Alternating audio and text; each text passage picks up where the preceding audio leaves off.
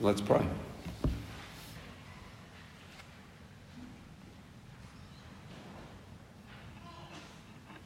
Heavenly Father, give us hearts that are receptive to your word and to what we must learn about Jesus and the way that we must take him and trust in him. We pray this in his name.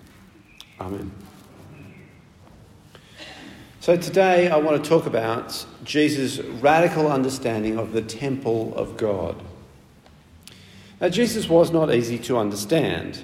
That does not mean he was impossible to understand, but it does mean that we need to listen humbly and thoughtfully and reflect on what he said and he did. For he does make sense, even if it takes a while for that sense to become clear.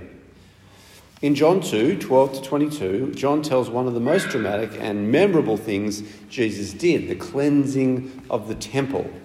And you might kind of love Jesus in action here, passionate, disruptive, taking action against the profane world of money and trade, challenging authority and a complacent status quo. You might think, oh, Jesus, this is fantastic. On the other hand, you might be a bit disturbed by Jesus here. You might think, oh gosh, who is this guy with a whip in his hand, pushing and shoving? Angry? Violent even? Is he some kind of fanatic or extremist? This is not the shy Jesus of the Cana wedding, which we had a couple of weeks ago. He is not here smoothing out problems with a quiet miracle from the sidelines. No, here Jesus steps right into the spotlight and creates problems with a serious disturbance. So today let's reflect on this in 3 points. Firstly, I think this gives us insight into Jesus' radical relationship with God. It gives us insight into the sign that will confirm Jesus' identity, and it gives us insight into the meaning of the resurrection. And I want to look at those 3 things from this passage. Firstly, this incident, I think, reveals, at least gives a clue, to Jesus' radical relationship with God. Stop turning my Father's house into a market, says Jesus. He doesn't say stop turning the temple of the Lord into a market. He says stop turning my Father's house into a market. Jesus sees himself as the faithful son of his heavenly Father, and he has a lot to say about him and his Father. In the Gospel of John, this is particularly apparent. There are 109 instances of the word Father in John. Not all of them refer to God as Father, but many of them do. And this is the most references to Father, the most occurrences of that word in any book in the New Testament. Matthew comes next with 71. The culminating claim of Jesus about him and his Father is in chapter 10, verse 30. I and the Father are one. It's me and my Father against the world if necessary. If the world can't see that commerce has no place in the temple courts, in my Father's house, even if it serves temple activities, this commerce, then I'm not going to ignore it. And neither am I going to reason with people about it. I'm going to get all prophetic about it. And even if people can't understand what I do or write me off as a weirdo because of it, I am going to deal with the situation coercively, if necessary.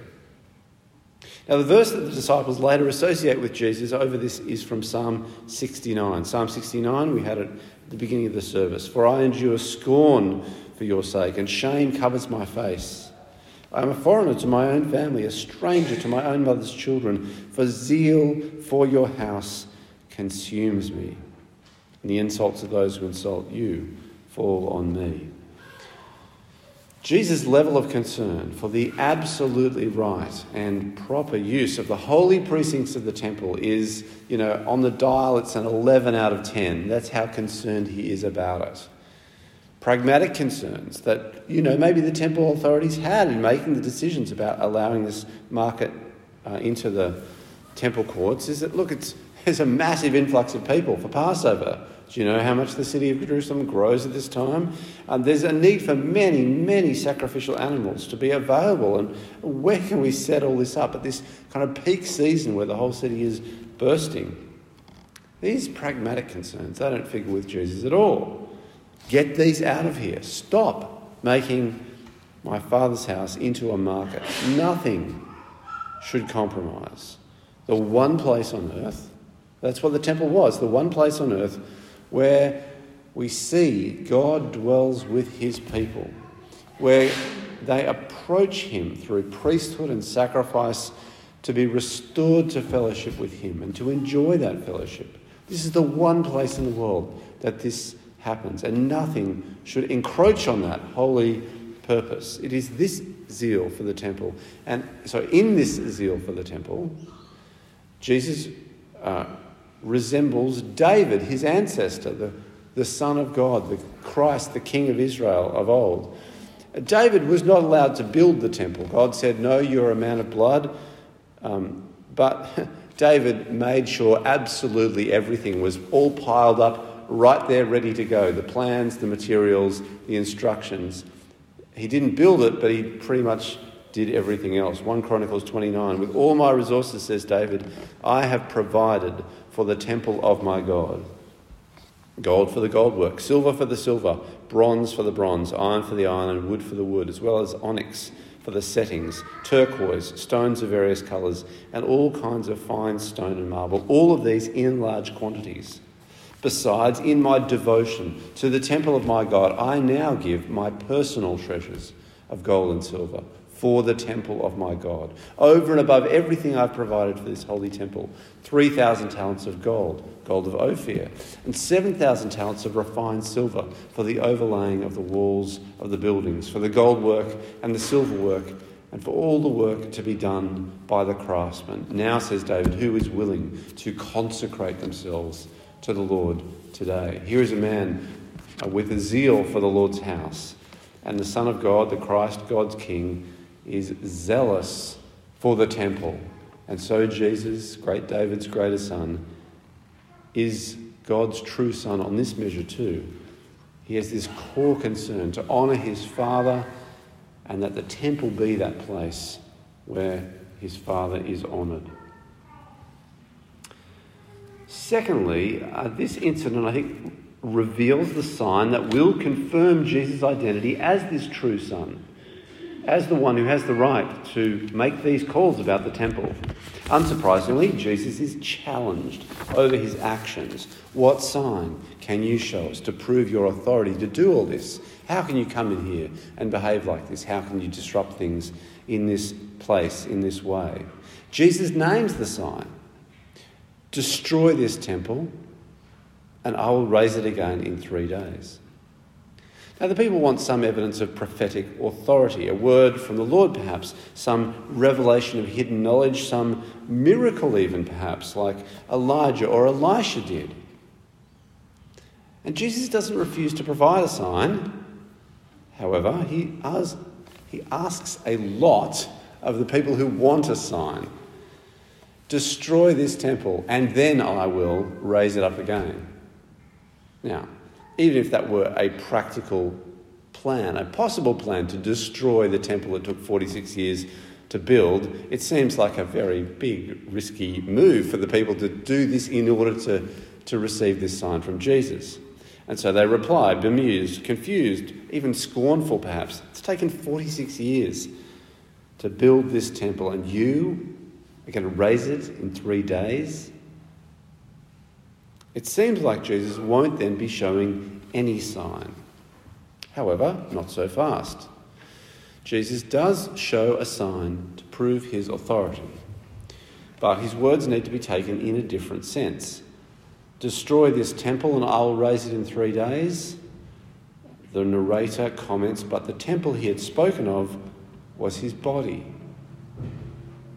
In John 1:14, we read, the Word who was with God, and the Word who was God, was made flesh and made his dwelling among us. And you could translate that, and tabernacled among us. And the tabernacle was a great big tent, and the temple took the form of a tabernacle for centuries of Jewish life. When John says the Word was made flesh and tabernacled among us, he's saying dwelt as in a temple amongst us. So this verse foreshadows what Jesus means when he says, destroy this temple, and refers to his own body. Jesus' flesh was the tabernacle of the divine word, the temple of the divine word, a dwelling place of God in our midst. And when Jesus' enemies in Jerusalem had him crucified some years later, they did destroy this temple. The body in which God dwelt among us was cut down. And in the resurrection, Jesus did raise up that temple again, giving the sign that proved his identity as the true Son and having the authority to act as he did. Not that this was understood at the time. Jesus was, as John's Gospel will show us again and again, an enigma, a puzzle and a mystery, even to his disciples. But in verse 22, after he was raised from the dead, his disciples recalled what he had said. Then they believed the scripture and the words Jesus had spoken, because they saw how it all fit together. They saw that it did make sense. They saw that Jesus knew the end from the beginning. Even in his strangeness, as his life unfolded before his contemporaries, Jesus won faith. He won allegiance. He won loyalty from the people who heard and saw him. Verse 23, while he was in Jerusalem at the Passover festival, many people saw the signs he was performing and believed in his name. But Jesus also knew they don't get it, really. They don't get it yet. And so Jesus would not entrust himself to them, for he knew all people. He did not need any testimony about mankind, for he knew what was in each person. He knew that human spiritual vision, our natural capacity for it is low. We are dull. And Jesus knew his life and ministry would only come into focus. It would only make sense after the resurrection. And what he said beforehand only makes its proper sense in the light of that coming resurrection. But once we understand that Jesus did rise from the dead, we can get some insight into the meaning of the resurrection from what he says here in this passage. For this passage is distinctive, perhaps unique, in that it speaks about the resurrection as the raising up of a destroyed temple. Now, the temple represents the goal of creation, you might say. For that God would dwell with his people, that they would be his people and he would be their God. This is the purpose for which God made the world. He made it that we might know him, that he might be ours and we might be his. And the temple was the place where that was brought to its fulfillment. And so the peace and fellowship that reigns in the temple, the divine glory that fills the temple, the fact that everything there in the temple is holy, it's fit to serve God, it's full of joyful praise for God and his goodness. That is where God is taking the world, to that state, the state that you find in the temple when it is operating as it should. And that a human body, human flesh, might be God's temple, that's quite a thought. That a human being might be a place in which peace with God and fellowship with God reigns. That a human body might be a place filled with the glory of God, whose every fibre and every motion is holy, serves the Lord with joy. This is quite a thought, that this could be. And Jesus was such a human being, in whom God made a divine dwelling place in human nature, made a temple of a human body. And even when human sin and blindness and hostility destroyed that temple, cut it down, he raised it up again. Because God will not be thwarted. He will establish his temple in our world, in our midst. He will dwell with his people. He will raise up their ruined humanity. And ultimately, his temple is not a building of any kind. Neither is his temple Jesus' body alone. Ultimately, his temple, his dwelling place, is Jesus and his people.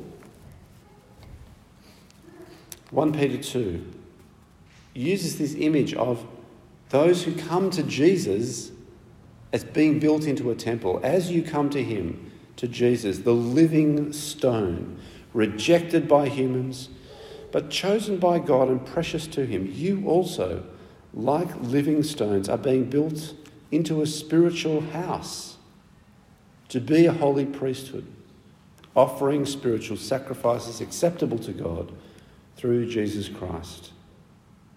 The risen Jesus is the living stone, the beginning and cornerstone of a new temple, a radically different kind of temple, built not of brick or stone, but of other living stones, other human beings who have come to Jesus and become then dwelling places of God by his Spirit.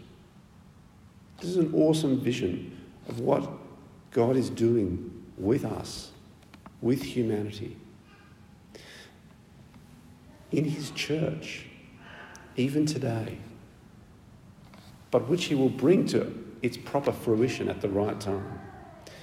But if this temple that God is building in us, amongst us, with us, if this becomes a marketplace, if some activity that should not be here encroaches upon it, well, expect Jesus with his whip of cords to kind of shoo that out. That's what Jesus will do for his temple. If anything intrudes, he will say, stop. This is my Father's house. This is the place God dwells. This is to be for him.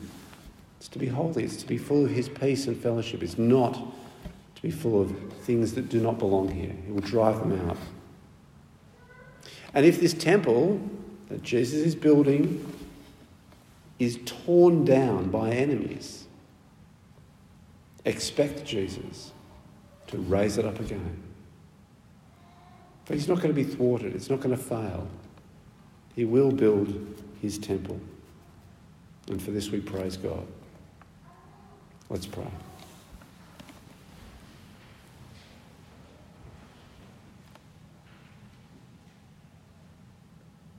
Heavenly Father, we thank you for your determination to dwell amongst us and the way that was expressed in the temple in Jerusalem, which Jesus cleansed that it might fulfill its purpose of testifying to the fact that we can have peace and fellowship with you. We can draw near to you. We can behold your glory. Thank you for your dwelling amongst us in the person of Jesus Christ, that he made a human body your dwelling place.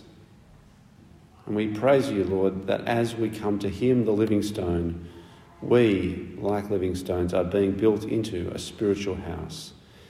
So, Lord, keep this house in order in our lives and in our fellowship, and protect us. And even if we are opposed, hurt, torn down, raise us up again. We pray this in Jesus' name.